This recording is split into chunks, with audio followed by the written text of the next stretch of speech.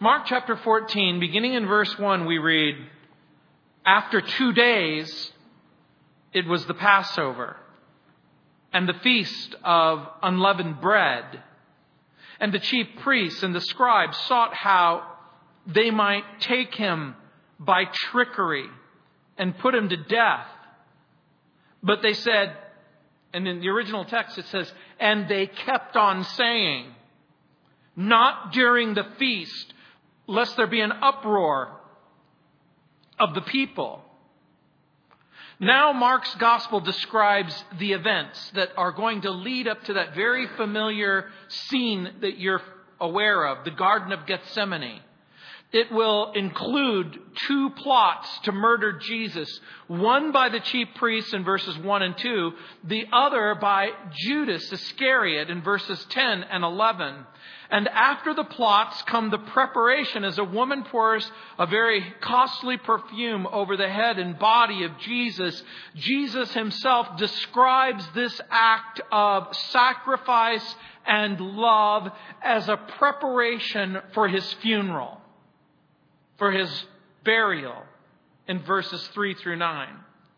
This will be followed by the Passover meal in verses 12 through 26. Warren Wiersbe, in his expository outlines, writes about this passage, quote, "The chief priests and scribes had already determined to kill Jesus, but they wanted to do it after the Passover.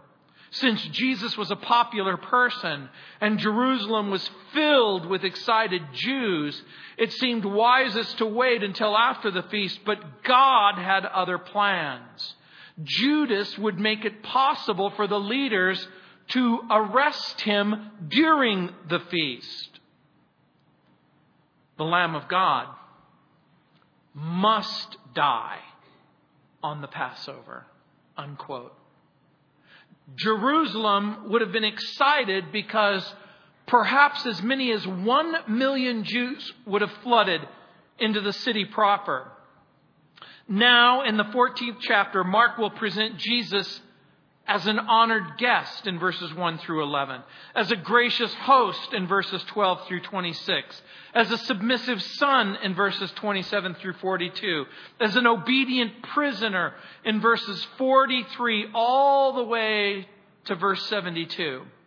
In the New Testament chronology, the events described in verses 1 through 11 take place after the triumphal entry.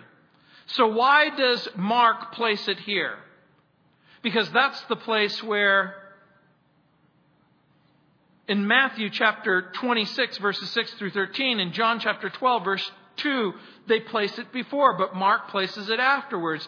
And so Bible teachers, Bible scholars, Bible students ask the question, well, what is it about placing it here? And I think that the answer is a very simple answer, actually. That Mark is giving the reader a flashback.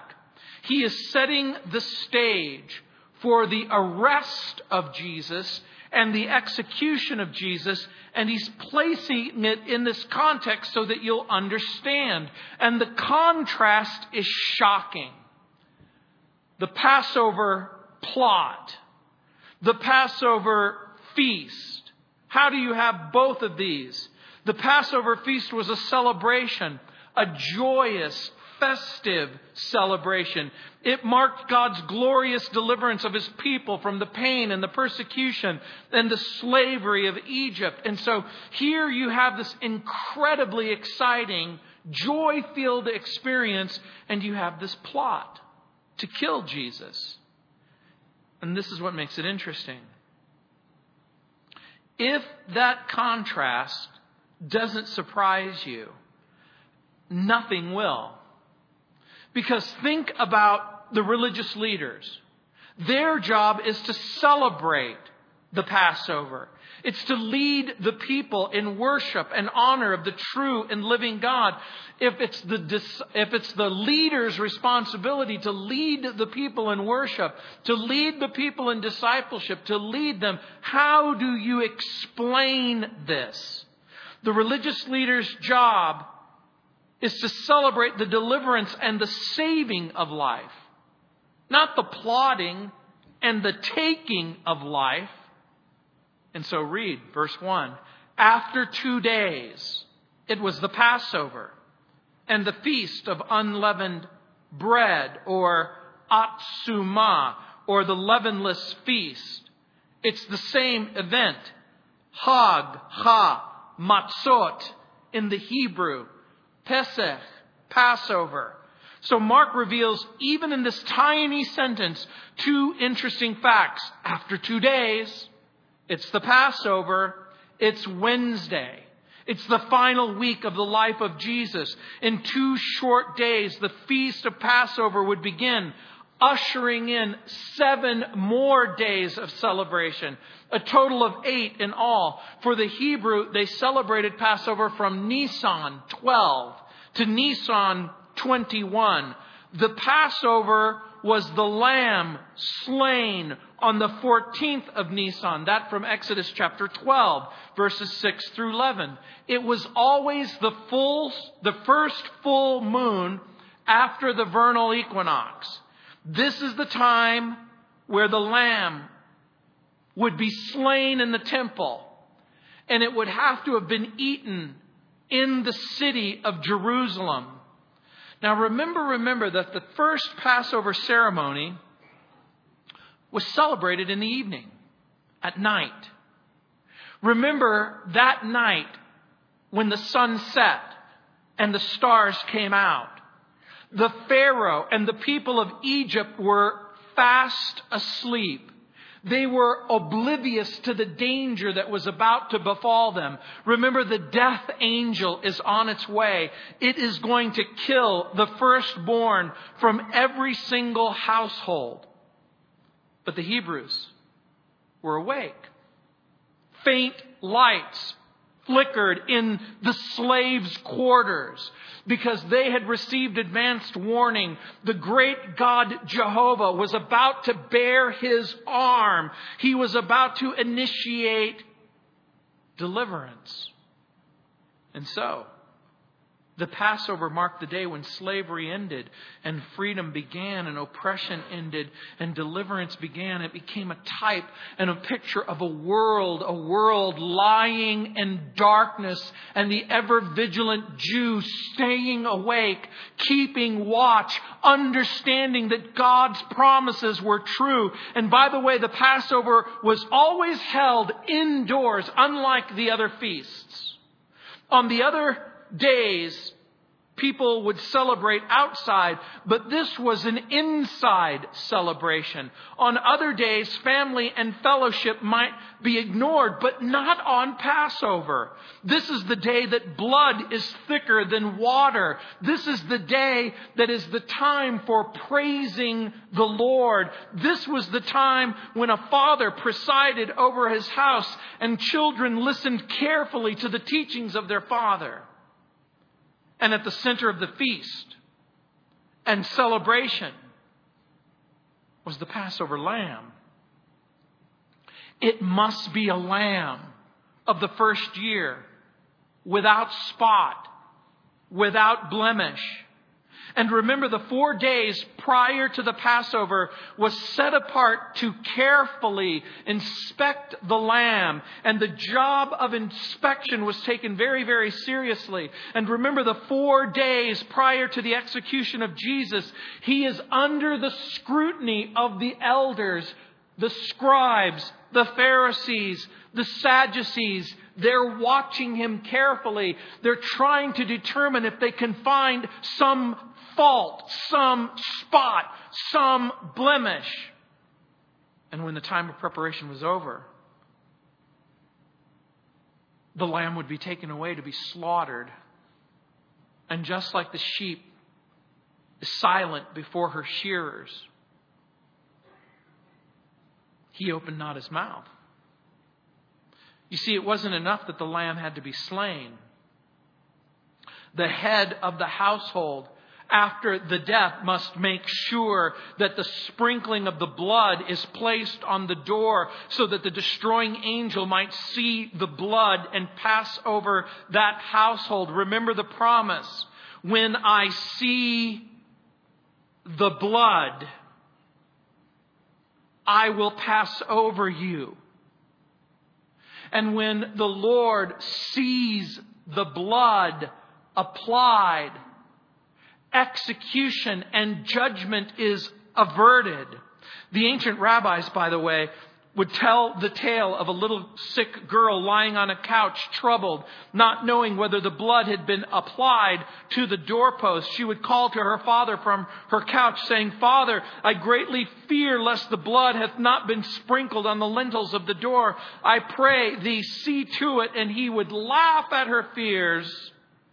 But at her persistent pleadings, he went out and looked, and lo, the servant had neglected the task.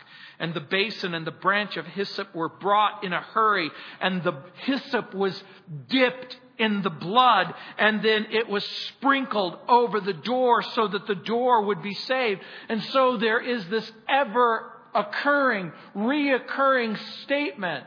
Look to the Lamb in order to be saved. Trust in His sacrifice to avert the judgment. The same is true of the blood of Christ. It is only effective to those who appropriate it and apply it to their life. Faith is the condition of life. Faith is the hyssop branch that sprinkles the lintel. Faith is taking the bush and sticking it in the basin and then applying the blood over the lintel. And that's what you do. By faith, you apply the blood over the doorway of your heart. The night was pitch black. The stars were covered. The death angel was coming. But the promise for everyone inside the house was that they were secure. Because they've trusted in the promise that God has given that a lamb would be slain and that your sin would be overlooked. And in the court of heaven, you could hear the cry of not guilty. And the lamb was eaten with bitter herbs and unleavened bread. And the bitter herbs were a reminder of the bitter toil and the weariness of persistent slavery and captivity and bondage in Egypt. And the unleavened bread was a symbol of haste and the absence of sin. And so think about that. Haste and the absence of sin. What does bitterness and the absence of sin have in common? What do those two elements bring into our discussion? They're the very ingredients of repentance, because whatever else repentance is, it's sorrow for sin. But repentance is way more than sorrow for sin. It has to be a willingness to abandon sin. And now we understand the picture. Otherwise, sorrow and bitterness remain sorrow and bitterness unless you're willing to turn from your sin. And so Orthodox Jews believed that eating bread with leaven during the Feast of Unleavened Bread was strictly forbidden. Even the presence of leaven in the house was forbidden. And so even today in some Jewish homes, the cleansing of the house or the apartment before Passover turns into this symbolic search for wickedness and hypocrisy. And so you begin to look in your own life and your own circumstances at the wickedness and the hypocrisy, and you drive it far from your heart. And so the only bread eaten during the Passover was this unleavened bread, made with only flour and made with only water. It was leaven, no leaven. It was that way it wouldn't rise. It is striped and pierced during the process of baking. And so again, even that bread, think about it, because it doesn't rise, it's placed on an open fire. The stripes are burnt and the piercing takes place. Doesn't that sound familiar to you? Doesn't that sound like somebody else who had stripes and who was pierced? No wonder in the Old Testament it says, and by His stripes we are healed. And the Bible says they will look on Him whom they pierced. And yet in communion, we experience not simply the sorrow of the passion and the sacrifice of our Savior, but joy. Joy in the knowledge that His sorrow and passion has resulted in our deliverance. The children of Israel ate the Passover with their sandals and their staff in their hand because they were ready at any moment for the signal of departure. And the Lord Jesus has many titles. But in John's Gospel, He's introduced as the Lamb of God who will take away the sin of the world. And look at the plot. The chief priests and the scribes sought how they might take Him by trickery and put Him to death. Matthew's Gospel adds in Matthew 26 verses 3, 4, and 5, then the chief priests, the scribes, the elders of the people assembled at the palace of the high priest, who was called Caiaphas, and plotted to take Jesus by trickery and kill Him. It is a plot. And it's taking place at the highest levels of authority. You know, it's interesting to me, the level of wickedness and selfishness that human beings are capable of. We often resort to trickery. We will resort to deceit and trickery if we think that there's a higher good at stake. My friend Don Vino sends me a little newsletter once every couple of weeks, and he loves to tell tales. He sent me this. I thought about this morning. He wrote, a man in Florida in his 80s calls his son in New York one November day. The father says to the son, I hate to tell you, but we've got some trouble here in the house. Your mother and I, we can't stand each other. We're getting a divorce. I've had it. I want to live the rest of my life in peace. And I'm telling you now so that you and your sister don't go into shock when I move out. And he hangs up. The son immediately calls his sister in the Hamptons and tells her the news. The sister says, I'll handle this. She calls Florida. She says to her father, don't do anything till I get there. I'm going to be there on Wednesday night. The father says, oh, all right. He hangs up, and then the old man turns to his wife and he says, okay, they're coming for Thanksgiving, but what are we going to tell them at Christmas?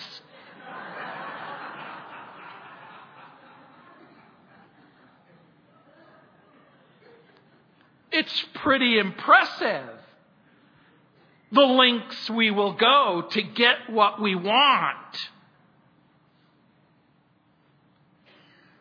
And the religious leaders meet in the palace of the high priest.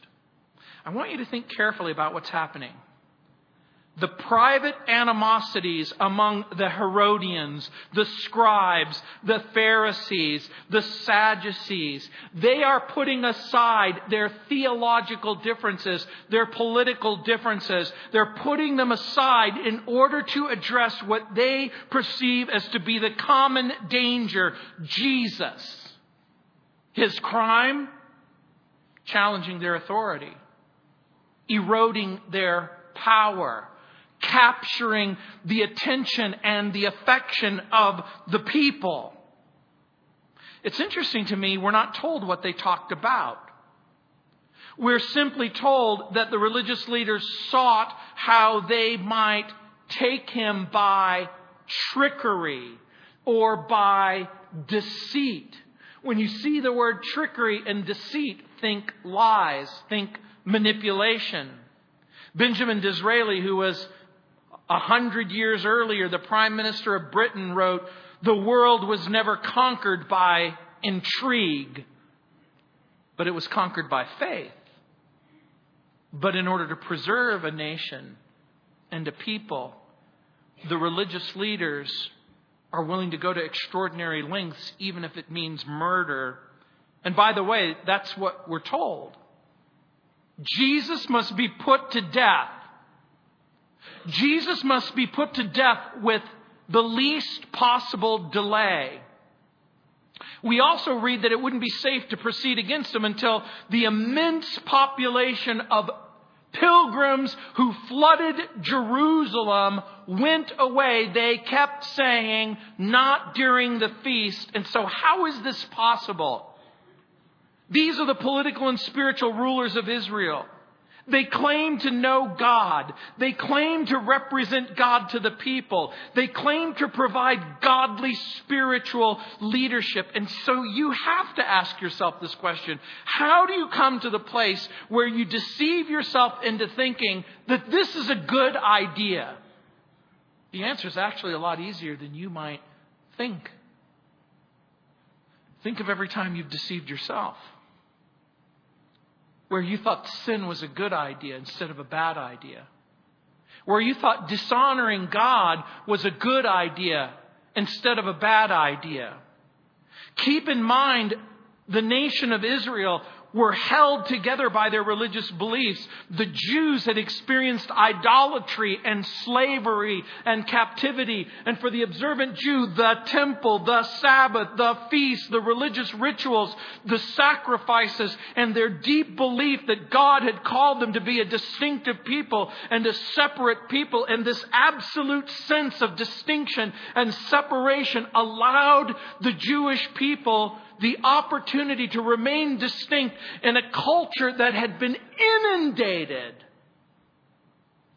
with idolatry and wickedness and perversity. They're thinking that they're holding on for dear life. And the Jewish leaders knew their religion was the binding force that held them together, and they weren't going to allow anything or anyone to threaten or redefine or overthrow or break their religious laws and break their religious traditions and break their customs and break their ceremonies. To break the Sabbath was a serious offense because it threatened loose behavior. And if a Jew was willing to break the Sabbath, he was willing to break the other laws. And the religious leaders see this as a threat. And so remember what Jesus is going to be accused of. Why, he breaks the Sabbath. A little bit later, you know what else you're going to read? Jesus said, destroy this temple and in 3 days I will raise it up. But remember, he's talking about the temple of his body. But the religious leaders see this as the temple, the Jewish temple, the central place of worship in their life. And so Jesus is threatening to take away the two things that made them unique in the world. Just like now, there are people who won't give up their religion no matter what you say to them. I have my religion and I'm fine with my religion. It seems interesting to me how many people prefer religion to relationship with God. What is it about religion that offers so much comfort and so much peace and so much hope apart from Christ? You see, the religious leaders are holding on to their nation. It was my privilege to interview Chuck Colson just months before he died. He was the very famous counsel to the president. His office was right across the hall from Richard Nixon's. He was called Nixon's hatchet man and became famous for Watergate, but even more famous for devoting his life to families in prison. He wrote, quote, many Christians, like most of the populace, believe the political illusion. That is, that political structures can cure all our ills. The fact is, however, that government by its very nature is limited in what it can accomplish. What it does is perpetuate its own power and bolster its own bureaucracies, unquote. Both political circumstances and religious circumstances can make offers that they can't keep. My religion will save you. My religion will cleanse your sin. My religion will reconcile you to God. The religious leaders have experienced several confrontations with the rabbi from Galilee. And in every single confrontation, Jesus has prevailed. Jesus has exposed their unrighteousness. He's exposed their wickedness. He's exposed their hard-hearted, because that's what Jesus is in the business of doing, revealing the true circumstance of our heart.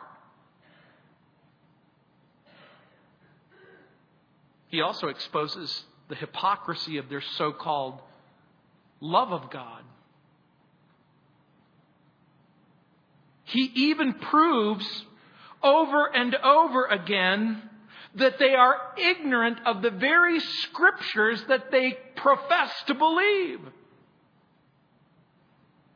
One Bible writer says, quote, "He had also denounced them as disloyal to their master in heaven and had invoked on them woes." You'll remember, "Woe unto you, scribes and Pharisees, hypocrites, so searching and scathing as to pierce even their hard hearts and to bring a blush on their brow of brass." And the people had rallied to him rather than to them, and enchanting the ears of those on whom they had always securely counted to listen with unbounded deference and admiration. And so they hated him. The religious leaders were wrong about so many things. They were wrong about the nature and severity and extent of their own sin. And that becomes the biggest problem you face and I face. It's to underestimate the wickedness of our sin, the perversity of it, and its power to kill us. They were wrong about their sin, and they were wrong about Jesus. The religious leaders refused to accept the fact that they were unacceptable to God, and in their minds they had no sin, or at least no sin that was worthy of disqualifying them from heaven, and they couldn't under any circumstance bring themselves to believe that Jesus was going to be the solution to the problem of the wickedness of their heart. And so what were they thinking? What are you thinking? What are you thinking inside that head of yours? For the religious leaders, they were thinking, anyone who accused them of being so wrong and so depraved and so sinful couldn't possibly be from God. After all, these are a religious people. These are a people who read the Bible in the original language. These are the people who pray. These are people who give to the poor. These are people who observe the law of Moses. These are people who are set apart by God. How could they possibly be disqualified? How could they possibly not be accepted by God? And you might be thinking exactly the same thing. Why wouldn't God want me? Why wouldn't God take me? I've never killed anybody. What have I done that is so wrong, that is so bad, that is so wicked? The religious leaders are determined that Jesus isn't the answer, and someone might have whispered the word miracle.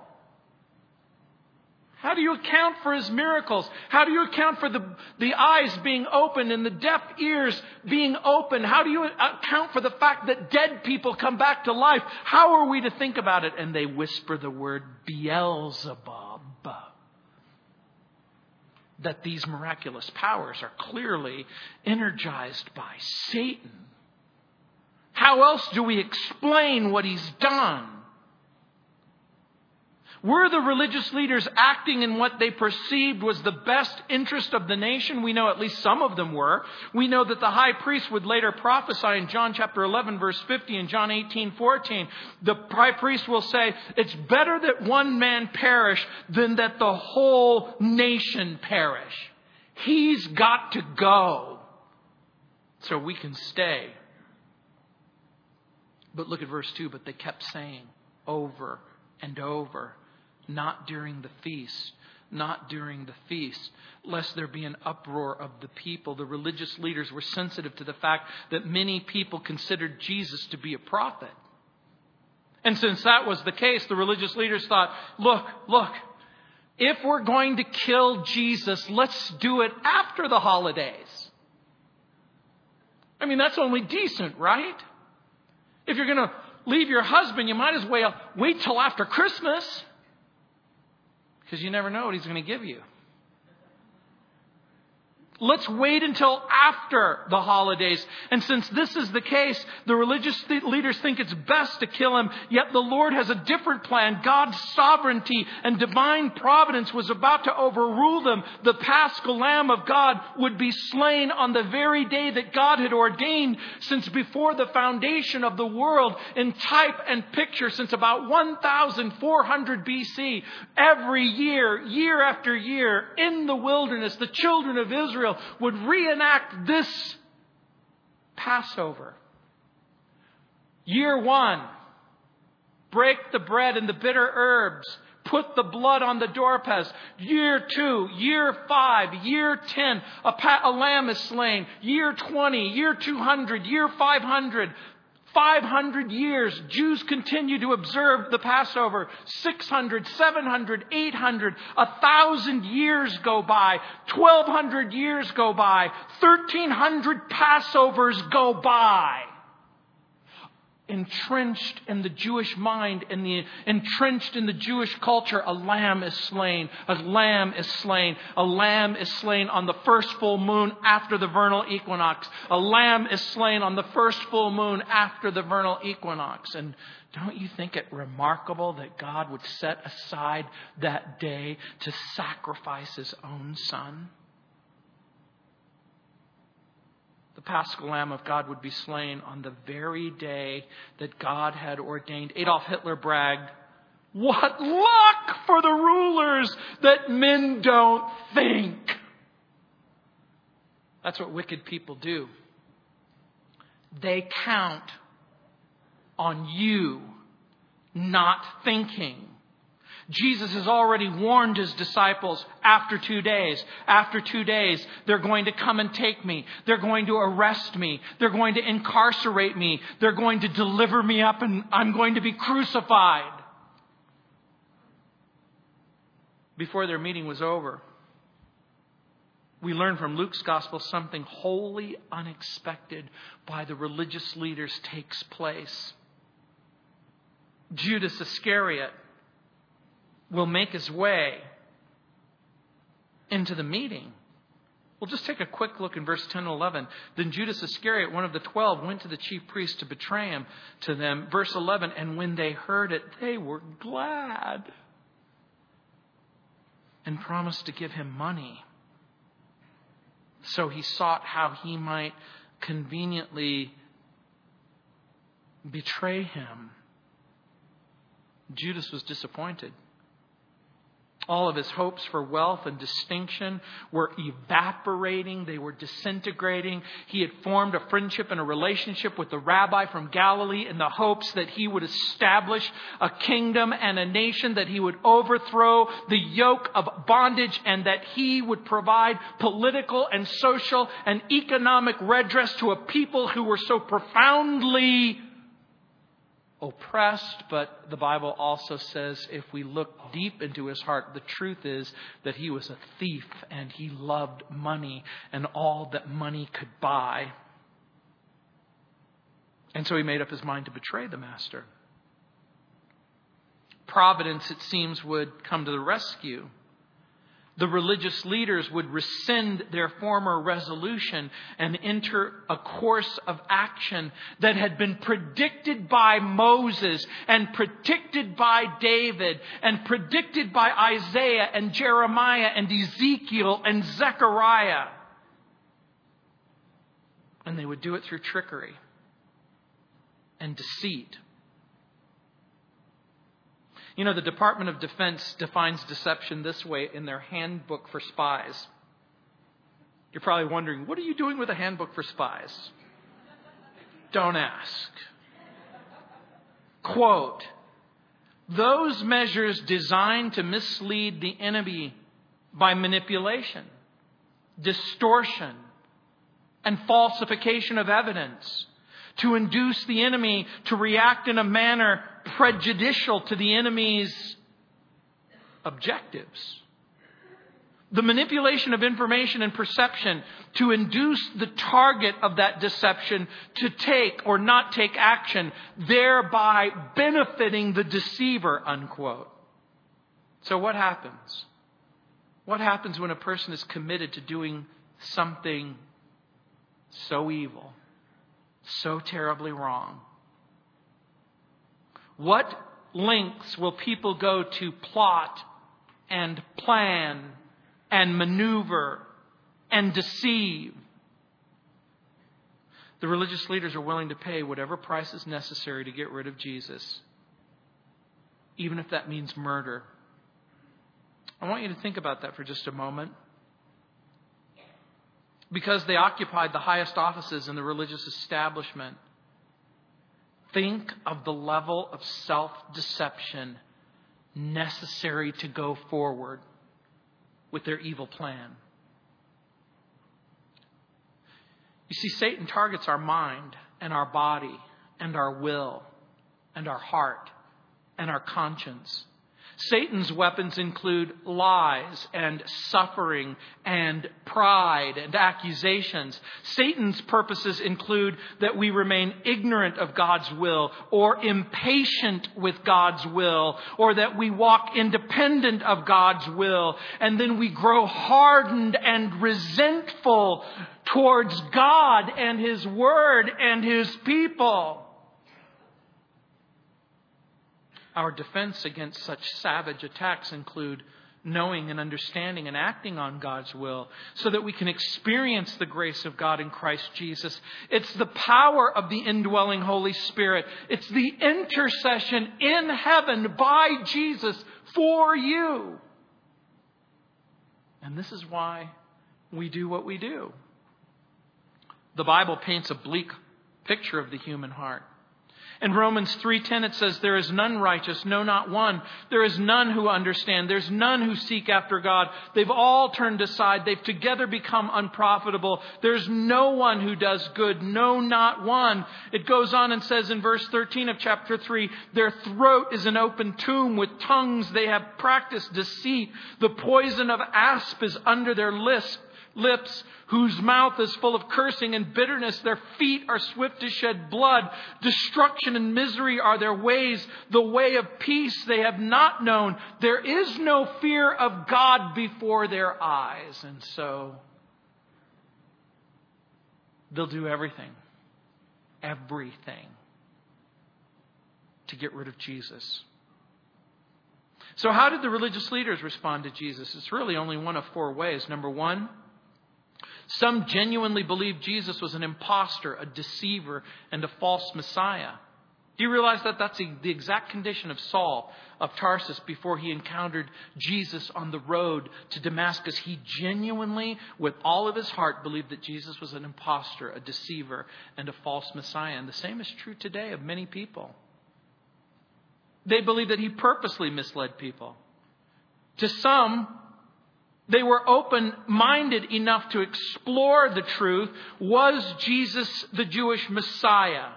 Is he who the prophets say he is? Some of those include people like Joseph of Arimathea and Nicodemus.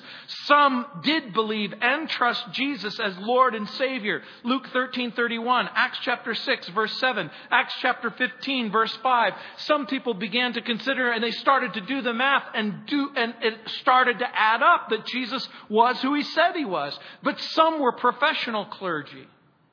They saw Jesus as a threat. They held their positions because of prestige and livelihood and comfort and security. And therefore they opposed Jesus with all of their might because he threatened their job.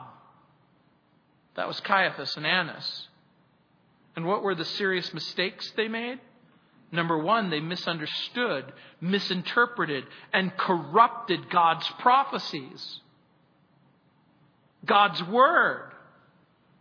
If you neglect, pervert, distort the Word of God, the chances are you're going to come to a wrong conclusion. And number two, they committed serious sin after serious sin. I want you to think this through.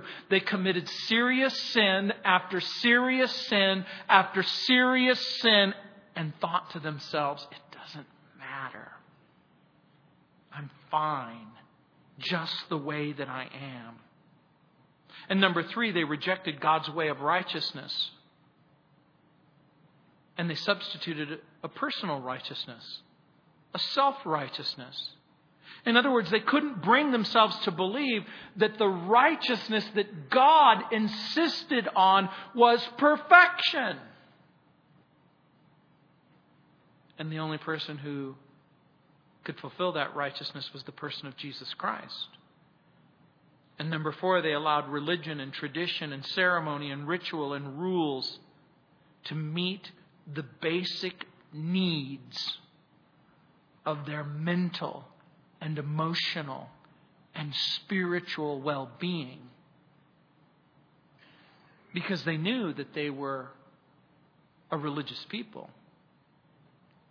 But it wasn't a religion that resulted in forgiveness and hope. And so the battle lines were drawn. Who or what can free people from the enslaving power of sin? That's the question. Who or what can free people from the enslaving power of sin? Here's the irony. Both God and the religious leaders agree that Jesus must die. God's reason? To save people from their sin. The religious leaders' reason? To save the nation and preserve their religion. Oddly enough, the choice is still before us even to this day. Jesus has got to go.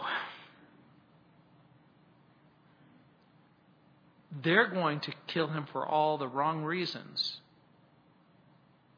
God is going to allow him to die for all the right reasons. Because your sin is terrible. And the necessity of your salvation is going to only be accomplished in his sacrifice. And now we set the stage for the 14th chapter of the Gospel of Mark. Let's pray. Heavenly Father, Lord, we know it's easy to get distracted. We can make serious mistakes, corrupt God's prophecies, and corrupt God's word. Lord, we can make a serious mistake of underestimating the wickedness of our sin and overestimating our own personal righteousness. Lord, we pray that we wouldn't be guilty like the religious leaders of trusting that we're fine just the way that we are apart from Christ. But that, Lord, we would come to grips and we would begin to understand that it is the sacrifice of Jesus. It's the death of Jesus. It's the resurrection of Jesus that gives us the ability to experience grace and mercy and forgiveness and love. And Heavenly Father, we pray that by faith we would take that hyssop branch and dip it in the basin and apply it to the lintels, the doorposts of our heart, so that we could find safety and security, a passage in the day of judgment, knowing that judgment is coming. That a day will happen when we have to give an account of our lives to God. And we must of necessity explain why we would reject a perfect Savior and a perfect sacrifice. Why we would reject Jesus to save ourselves and the way that we want to live apart from God and apart from Christ. So Lord, I pray that you would reveal to that person in their heart, a heart that's empty, a heart that's dark, a heart where the lights have gone out, a light that can only expect a visit from the death angel. Lord, I pray that they would be motivated to participate in the sacrifice of the Lamb and the application of His blood. In Jesus' name, amen. Let's stand.